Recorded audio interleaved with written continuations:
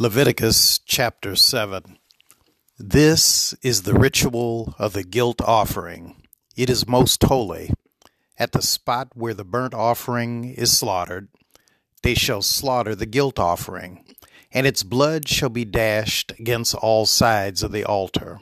All its fat shall be offered, the broad tail, the fat that covers the entrails, the 2 kidneys with the fat that is on them at the loins, and the appendage of the liver, which shall be removed with the kidneys. The priest shall turn them into smoke on the altar as an offering by fire to the Lord. It is a guilt offering. Every male among the priests shall eat of it. It shall be eaten in a holy place. It is most holy. The guilt offering is like the sin offering.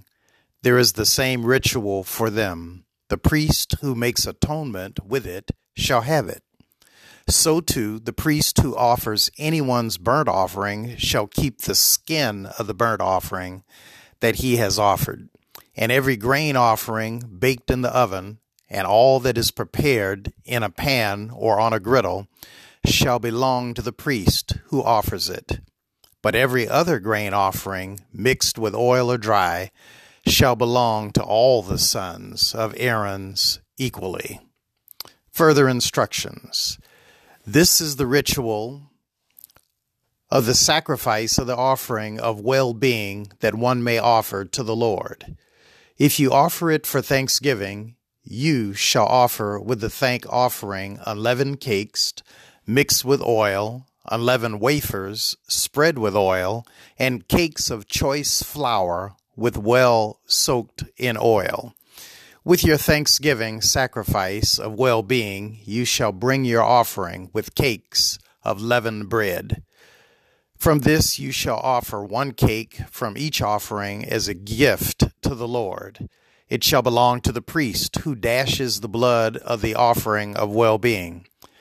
And the flesh of your thanksgiving sacrifice of well-being shall be eaten on the day it is offered. You shall not leave any of it until morning. But if the sacrifice you offer is a votive offering or a free will offering, it shall be eaten on the day that you offer your sacrifice. And what is left of it shall be eaten the next day. But what is left of the flesh of the sacrifice shall be burned up on the 3rd day. If any of the flesh of your sacrifice of well-being is eaten on the 3rd day, it shall not be acceptable, nor shall it be credited to the one who offers it. It shall be an abomination, and the one who eats of it shall incur guilt.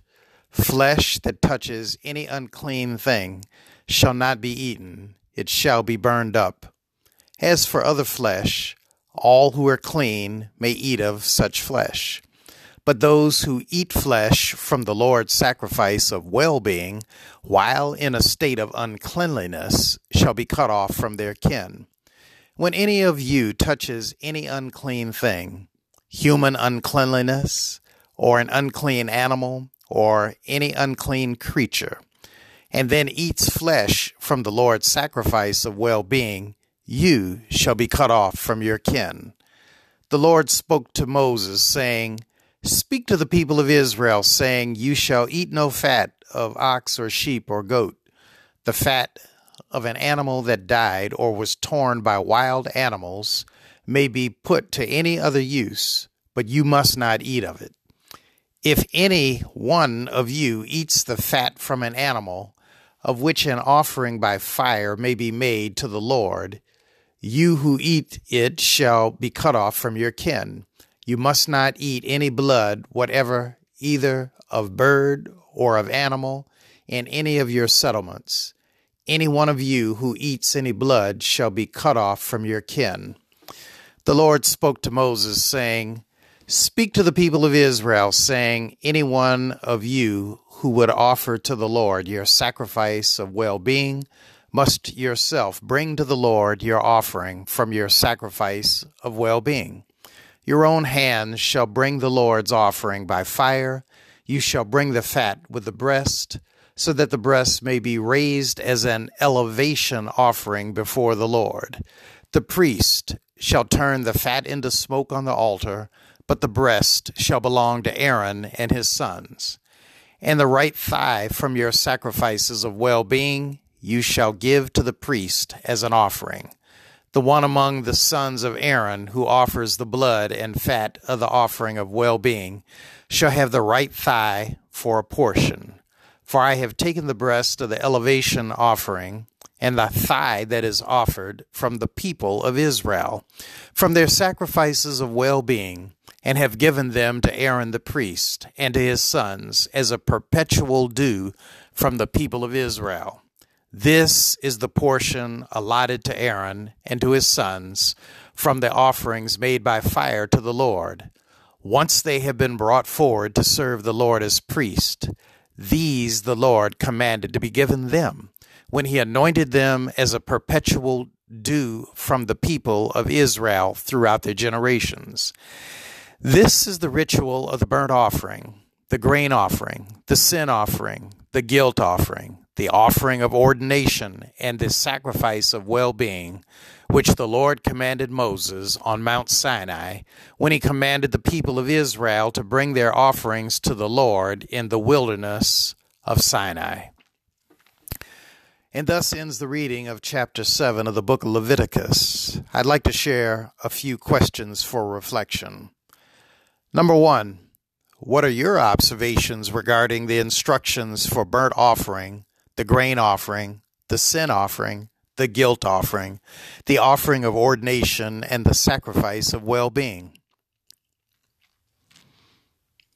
Number 2, how do the directions for the guilt offerings inform your understanding of compensation for clergy in today's world?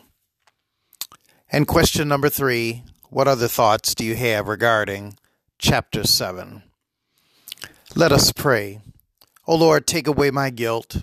Wash me and I shall be made clean. Touch me and I shall be changed. Breathe on me and I shall be made whole. Open the windows of heaven and shower me with your favor. Bless me with your grace. Sustain me with your love. In Jesus' name I pray. Amen.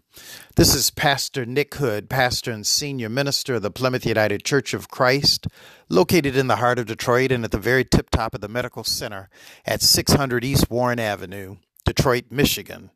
We worship on Sundays at 8:30 and 11 in the morning and on Wednesdays at noon. If you're ever in the Detroit area, or if you live in Detroit and just want to stop by, I invite you to stop by the church at any point. We're open every day from 9 to at least 5, and many days of the week to 7, maybe even 8 or 9 o'clock at night. Until tomorrow, when we will be focused on Leviticus chapter 8. Again, this is Pastor Nick Hood. May the Lord bless you and keep you. Make his face to shine upon you and be gracious unto you. May the Lord lift up the light of his countenance upon you and grant you peace, both now and forevermore. Amen.